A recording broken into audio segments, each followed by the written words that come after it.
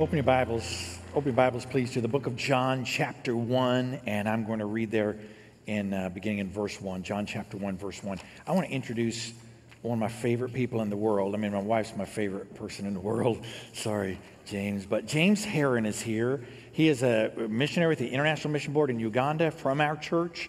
James, right here, standing up. Wave to the good people, James. So Sonia, his wife Sonia, and their daughter Madison are still in jet lag, and they'll be here, Lord willing, next week, and they'll be back in the States for the next 6 months. So, some of you know the story, I guess, but James and Sonia have been in our church for years, and we've been connected with Uganda on mission trips for a long, long time. And James started going on mission trips, started leading the mission trips, and then was called by God to become a career missionary. He and his wife sold their home here in Oval and moved all the way to Uganda and have been serving there for the last many years now. And I love James, and we are so glad you're here. James already heard the message once. You don't need to listen the second. It won't be any better the second time, James. It won't be any better the second time. But I just want you to see who he is, because somewhere in the next months, perhaps you'll see him around. I'll interview him and Sonia one of these days as well. But I just wanted you to welcome them. Thanks so much, James. God bless you, and we're glad you're here for these next months. And I wanted to mention as well, if you're a guest, we're glad you're here. If you're online, fill out the text to connect, and we'll send you some information about our church. If you're here physically today, if you'll fill the connection card out, and then we're not taking an offering. You can put it in one of the offering boxes in the atrium or the Seven Hills side, or even better, bring it to me back at Connection Point. I'll be at Connection Point after the service. I'd love to meet you. Lord willing, we'll start. We have life groups now. We have a lot of our adult classes are meeting via Zoom. Some of them are meeting on campus. Some of them doing a little bit of both. And we hope to start life groups for all ages again, all the way across the board. I found out in the last months I'm not very good at predicting what's going to happen in the future always, so I'm not going to predict it. But we're going to plan. And so we hope to be able to start in August the 16th again with the full schedule. But we'll see how things go. If they go as we hope and pray, August the 16th, we'll need just an army of volunteers, but we're looking forward to that. If you'd like to get connected to a life group in the meantime, it's good. You adults can easily do that. We'll help you stop at the Welcome Center or Connection Point. We'll help you find a class. Well, open your Bibles to John chapter 1. This chapter of the Bible is so critical to understanding God and who he is and what he wants from you, and really through that to understand who you are. And so I'm going to read just the first 5 verses in a moment, but you're going to see a description of a person the Bible describes as the Word. And it's referring, of course, to Jesus. You can see that in the context as you read further. I'm just going to stop today at verse 5, but if you read through, he's speaking of Jesus himself. And he's described here as the Word. And the word that's used, the word that we translate word, is the Greek word logos. And logos is a rich word. It's about the meaning. It's about the expression. It's about revealing the truth. So if I use an English word like apple, something pops into your mind. A red or a green or a yellow, I guess, depending on what kind you like. Round piece of fruit, that's what pops into your mind, because that word means something for us. And the Bible is saying Jesus is for us the logos, the revelation, the meaning, how we understand who God is, how we know who he is and what he wants for us. But it's even more than that. The Greek philosophers used this word as well. And they said there's got to be something more. There's got to be something bigger, and there's got to be something greater. And they used the word logos to describe this God that they could not understand. They didn't know who he was, but they said this something didn't come from nothing. There must be someone who made this something, and they described this something greater, this something bigger, this something more, this ultimate fact. The ultimate fact, they use the word logos. And so the Bible is saying here, Jesus is the ultimate fact of the universe. He's the logos. He is God revealed to us. We see the meaning of who God is, the expression of God, the truth revealed to us. in the Word. So read with me now, John chapter 1, beginning with verse 1. The Bible says, in the beginning was the Word, and the Word was with God, and the Word was God. He was with God in the beginning. All things were created through him, and apart from him, not one thing was created that has been created. In him was life, and that life was the light of men. That light shines in the darkness, and yet the darkness did not overcome it. Well, I want you to note three principles from this passage that help us to understand who God is. And if you're watching online, you can write these notes. If you have the church app, you can follow the notes. Or here, you've got the message notes. Write these three principles down. Maybe you want to add a few things as well. And the first principle I want you to note is this: the Word is divine. The Word, describing Jesus as we see in context here, is divine. And this is talking to us about the nature of Jesus. The nature of Jesus. So it's dealing with this very important question, really central question. Who is Jesus? Who is Jesus? And I'm telling you, this has been the struggle of life. Who is Jesus? Some say, well, he was just a good man, or they say he was perhaps some sort of teacher, or maybe some sort of prophet. But who is Jesus? Who does Jesus say he is? What does the Bible say about Jesus? Who is this man? When I was years ago, when I was a young man, I'm not saying I'm old or anything, but this was a long years ago when I was in my late teenage years. I read the More Than a Carpenter book by Josh McDowell. When we had Josh McDowell here a few years ago, I love that, to kind of make that connection. I love that book. It was so meaningful to me.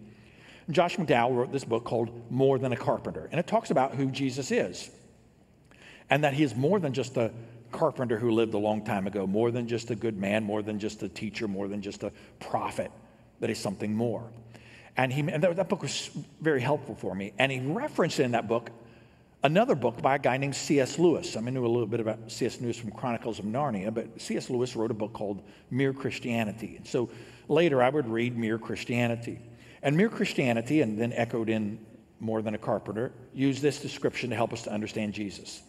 So here's what C.S. Lewis said. He said, the one thing you can't say about Jesus is that he was just a good teacher. That's what perhaps some of you here, you want to say about Jesus. Well, he was a good teacher. And Lewis pointed out that Jesus makes great claims about himself. He said, I'm the way to the Father. No one comes to the Father except through me. He claimed to be the Savior of the world, the only means by which sinful man could ever reach eternity and heaven. Those are big claims. The Bible says here, in the beginning was the Word, and the Word was with God, and the Word was God. These are big claims.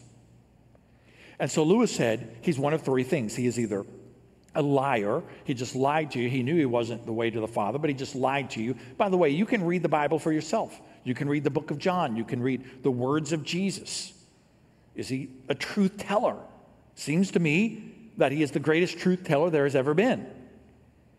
I said the second option is that he is a lunatic, that he is a crazy man. You've known crazy people before. They think all kinds of things, and maybe this was just he was crazy. He really thought he was the way to the Father. He thought he was the means by which you could have eternal life. He really thought he was God incarnate, but he was just crazy. Crazy people say all kinds of things. You can read, again, the words of Jesus for yourself. He seems to me the most sane man who's ever lived. But if he's not a liar or a lunatic, the only option left is he is the Lord.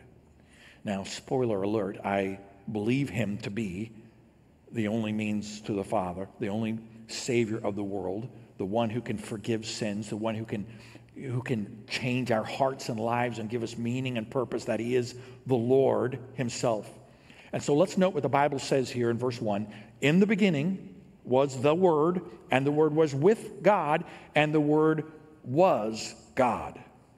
This is talking to us about theology. By the way, the word theology, the study of God, is theos, is God, and logos is that word that we're using for the study of, and this gives us some theology, some description of who God is. Let's note four things about God. It's saying here, first of all, that God is eternal.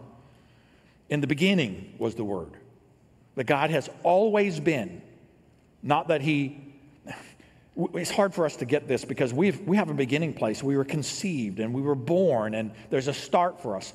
But the Bible says God made us for eternity. In fact, the Bible says you will live forever, either separated from God in hell or in connection with God, in union with God in heaven, but that God created you for eternity. And this world, this life, is not the end, that God made you for something more.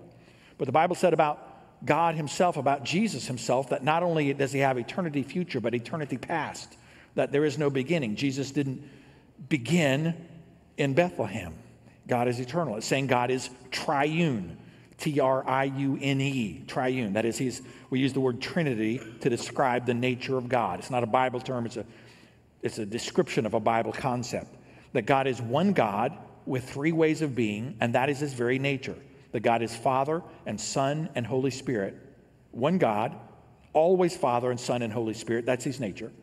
And we've used things to try to describe it. The shamrock was used by St. Patrick. H2O in its three different forms can be used. Pretzels, eggs. Nothing gets to it entirely because God is big. It's sort of like the philosophy test question that said, describe the universe, give three examples. It's hard to describe the universe and impossible to give three examples, and that's how it is with God. He is bigger than we're able to fully describe, but we can begin to try to understand more of who he is. And the Bible says about him that he's eternal and that he is by his nature Father, Son, and Holy Spirit. Sometimes we use the word God to describe God the Father specifically. Sometimes we use the word God to describe God in his totality, Father, Son, and Holy Spirit. But God is, by his nature, eternal and triune. And thirdly, God is relational. He's relational. He created us for a reason. He's relational with himself. He's relational with us. God made us for fellowship. In fact, God made you for fellowship. He made you for fellowship with him. God wants a relationship with you. God wants a relationship with you. I can't understand fully why God wants a relationship with us, but I know that he does. He created you for fellowship with him. He wants you to spend time with him. He wants you to know him through his word, to spend time with him in prayer. God made you for a relationship with him, and God made you for a relationship with others. God wants you to have a relationship with others. It's one of the reasons why this has been such an odd time. Whether you're an introvert or an extrovert, it's still difficult. You begin to see God made us for fellowship. So we'll go to great lengths for this fellowship. We'll do things like Zoom. I mean, some of you Zoom in your work all day long, and you'll do it to connect with a life group or something, and we see the need for that. When I saw James come in, I haven't seen James Heron, for a long time, and all I could do not to hug him because, God made us for relationships, and God is a relational God. And fourth note, God is personal. He reveals himself to us. He shows himself to us. He's called the Logos because it is the meaning, the expression, the revelation of himself. The Word, the Bible says, in the beginning was the Word was with God, and the Word was God. So we can say it like this. When we say the Word was God, it is saying Jesus is God. That we can say it that clearly, that directly, that boldly. Jesus is God. That God has connected with us, and that the Word is divine. This is the nature of Jesus. Now let's go to a second principle. The Word is creative. And now we're going to talk about the work of Jesus. The Word is creative. Let's note the work of Jesus. Verse 2 says, he was with God in the beginning, speaking of God the Father. Sometimes that word describing the Father specifically, sometimes the whole nature of God. He was with God in the beginning. Verse 3, all things were created through him, and apart from him, not one thing was created that has been created. That's everything. So we see here some of the work of Jesus. Let's note three things. Let's note Jesus' power. The Bible says he is able to create, that he can speak the world into existence, that he can create everything. In fact, the Bible says everything that's been created, there's nothing that's created that he didn't create. That's everything. That's the totality of creation, all that we can see, all that's too big for us to understand, all that's too small for us to comprehend. Jesus could make every bit of this by his spoken word, that his power is that great. I am a nature show guy. I know some of you don't necessarily like those. It's relaxing for me. I always say it's nothing more relaxing than a nature show, nothing more relaxing than a lion tearing into an antelope or something. I don't know why I find that so relaxing. But I love those nature shows. And I'm reminded in nature shows, Vicky's not so big on them, but she'll tolerate mine doing it sometimes. And in those nature shows, I'm reminded of the creation that God made, the diversity. I mean, it's unbelievable, the diversity of creation. By the way, God, just in his creation of humans, created us with such diversity. We have different personalities. Not everyone is like you. Did you know that? And that's a good thing. I'm just telling you. That's a good thing. God made people with different personalities. And he did that for a reason. Great diversity. Even recreated in salvation, when we come to know Christ as Savior, God gives us different roles and God gives us different spiritual gifts. God loves diversity. God made this world with beauty. He could have made everything gray, but he made all the colors that we can see and all the beauty that we see, a foretaste of what heaven itself will be like. He made it a world of discovery. Often in my nature shows, they'll say, we don't know why these animals do these things. We're always discovering more. There's always more to learn. And it reminds us of Jesus' power, that he is able, by his spoken word, to create this world, that he has the power to make it all. It shows us, secondly, Jesus' position. He's greater than creation. He's greater than creation. He's the one who created it, and he is greater than all of it. We don't worship the creation. We appreciate creation.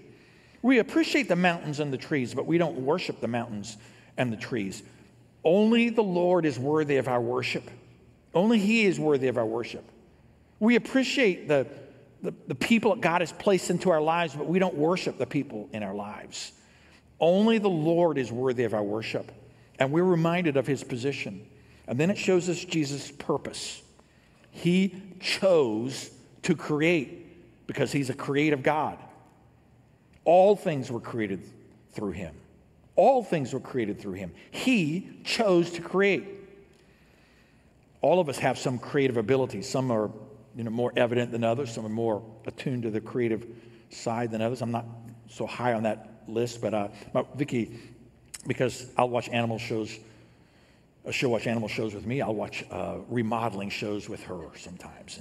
And there are some shows where you'll have some guy, they'll show him a house, and it's just an old, ugly, dilapidated house. And I'll say, don't buy that house. That is terrible looking.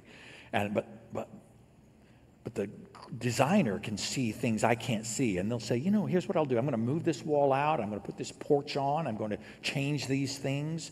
And they can see it. Sometimes they'll let me in on that a little bit. And they'll maybe draw a picture. Or they'll show some computer graphics. And I'll see a little of it. And they'll show the before and after pictures. And you'll see how they change things. And they could see that before it happened. I don't do that so well. I think Vicky's got a little of that talent. I think she's a little disappointed that I don't have the fixing skill. I mean, I can do the demolition part, but the fixing it back up, that's the part I can't do. And God is a creative God who is able to speak this world into existence, who's able to make people like us for a purpose. And think of this. When Jesus created us, he knew these things. He created us knowing that sin would come into our world, that our ancestors, Adam and Eve, and everyone following would sin against God. He created us knowing that sin would lead to condemnation, that we would rightly be under the judgment of God. He created us knowing that sin that would lead to judgment and condemnation would require the incarnation, and that Jesus would take on God. The Word was God. God would break into this world. Jesus would take on human form and flesh and be born in that little stable in Bethlehem. He was not created in Bethlehem. He created the rocks upon which Bethlehem was built, but he would break into this world in Bethlehem. And he created us knowing that would lead ultimately to a cross where he would die because he had lived the life that we couldn't live, the sinless life. He was worthy to die the death that we deserve. And And he would take our place on that cross, and he would pay the penalty for sins, take it upon himself and die in our place. And he created us knowing that would lead to a resurrection where he would conquer sin and death and hell. And that one day he would ascend back to the Father where he would make intercession for us. And he created us knowing that there would come this long period of preparation. Jesus said, I go to prepare a place for you, and if I go to prepare a place for you, I'll come again to receive you unto myself. And he created us knowing all of these things would happen ultimately with a culmination when all would be set right, when all that was broken would be put back together again. That is the work of Jesus, this creative God who created us for a reason and for a purpose. The word is divine and the word is creative. And thirdly, would you note, the word is enlightening. The word is enlightening. And notice here the power of Jesus. This speaks to the power of Jesus. And it tells us three things. It tells us Jesus gives life. Verse 4 says, in him was life, and that life was the light of men. Jesus is a life giver. He gives physical life. He created us in his image. He made you and created you, and he created us in the image of God. People are created in the image of God. That's why we have value and meaning and purpose. That's why we value life. Unborn life matters because it's created in the image of God. Your life matters. Every life is something important to God and precious in his sight because he created us with great potential for good. Our lives are marred by sin, but we're created in the image of God with great potential. He gives not only physical life, but he gives eternal life. The Lord says God made you for something more than this world, and God wants you to have life, eternal life. And this world is just a moment in comparison to eternity, and one day we'll stand before him. And if you will repent of your sins and place your faith in Christ, the Bible says God will adopt you into his family, and he will give you spiritual life. He will give you eternal life and a home in heaven. And there's something in our lives in this world that's never quite content. We're longing for something greater and something more. God made us for something more than just the few short years we have in this world. God made us for something bigger, something greater, and something more lasting. You can have eternal life. You can give your life to Christ even this day and experience Christ as your Savior and trust him and find forgiveness in Christ.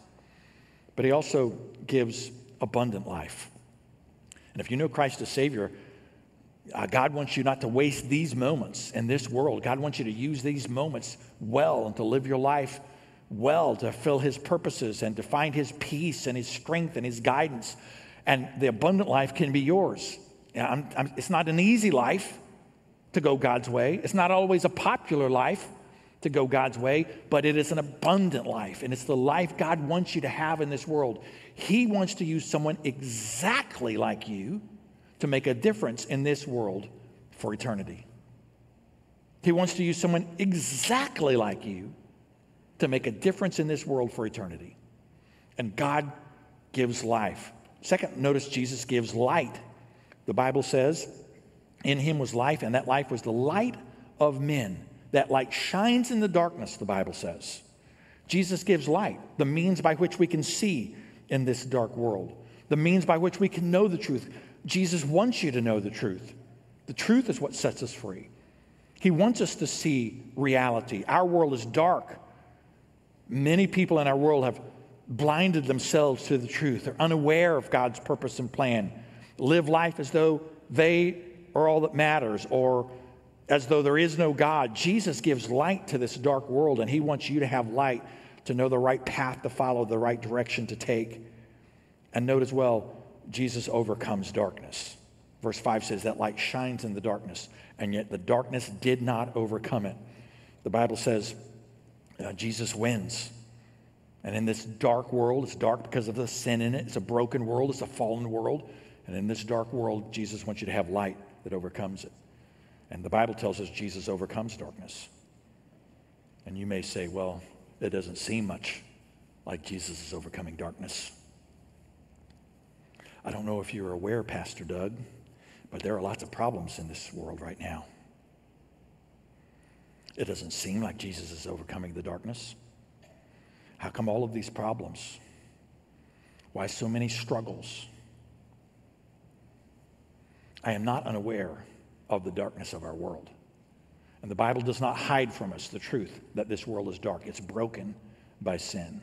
Just as our own lives are broken by sin, the damage of sin is that great. And so we live in a fallen world, a dark world.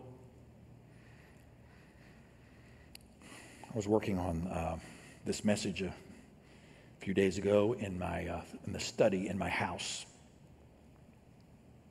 And I was writing some things on paper. And I couldn't see well because of a shadow on the paper caused by my gigantic head.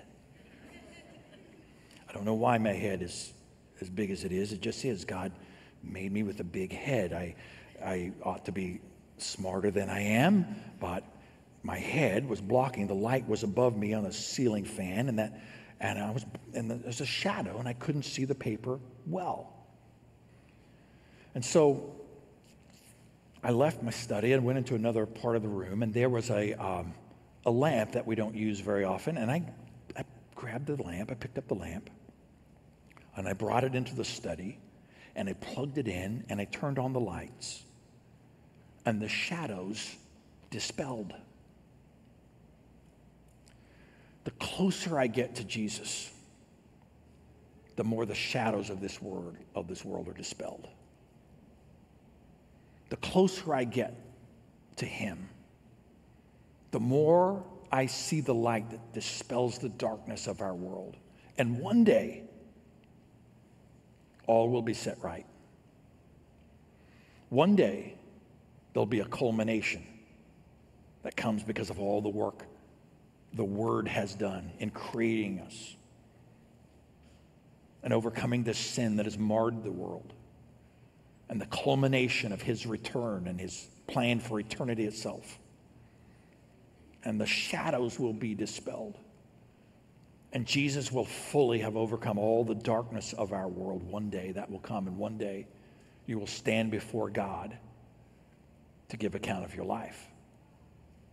This life given to you by the Word. This life that the Lord Jesus has provided for you for a purpose. And all will be set right. And the brokenness healed by the only one who can heal.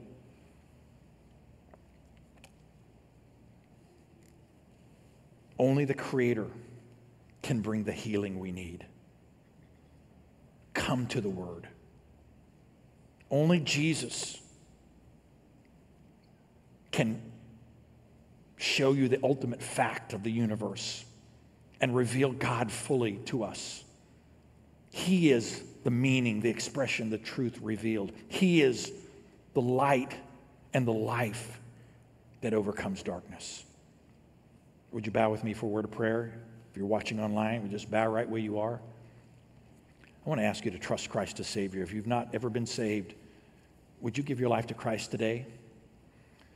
The Word who created you for a reason came into this world because of the sin of our lives. He lived the life we couldn't live, that perfect life. Died the death we deserve in our place. Rose from the grave by the miracle that we couldn't perform. And if you will repent of your sins and place your faith in Jesus Christ, he'll save you. Right where you are today, you can give your life to Christ and be saved. Ask him to save you. Give your life to him today. He'll save you. Believer, if Jesus is who he says he is, if he is Lord, then I want to ask you not to waste this precious life God has given to you. Would you live your life in a way that counts for his glory? Would you say, God, I want the life that you made me to live. You're the only one who can bring the healing to my broken life. You're the only one who can put it all back together again. But you made me for a purpose, and I want to live the abundant life that you have for me. I want to follow your way, not the world's way. I want your light, not the darkness of the world. I want your healing, your peace, your direction, your purpose in my life. And God will bless that prayer. God will answer that prayer in your life. Father, I want to thank you for the truth of your word. I want to thank you that you sent the word to us, the means by which we can see the truth, the life and the light that we so desperately need. I thank you for the word, and that through the Lord Jesus, we can have life and have it abundantly. So, Lord, would you do a work in our lives to remind us of the truth, to show us what really counts and what really matters? We thank you for this ultimate fact of the universe, this truth that is ours, that you somehow love us despite our brokenness, that you can set all things right ultimately. We pray this in Jesus' name. Amen.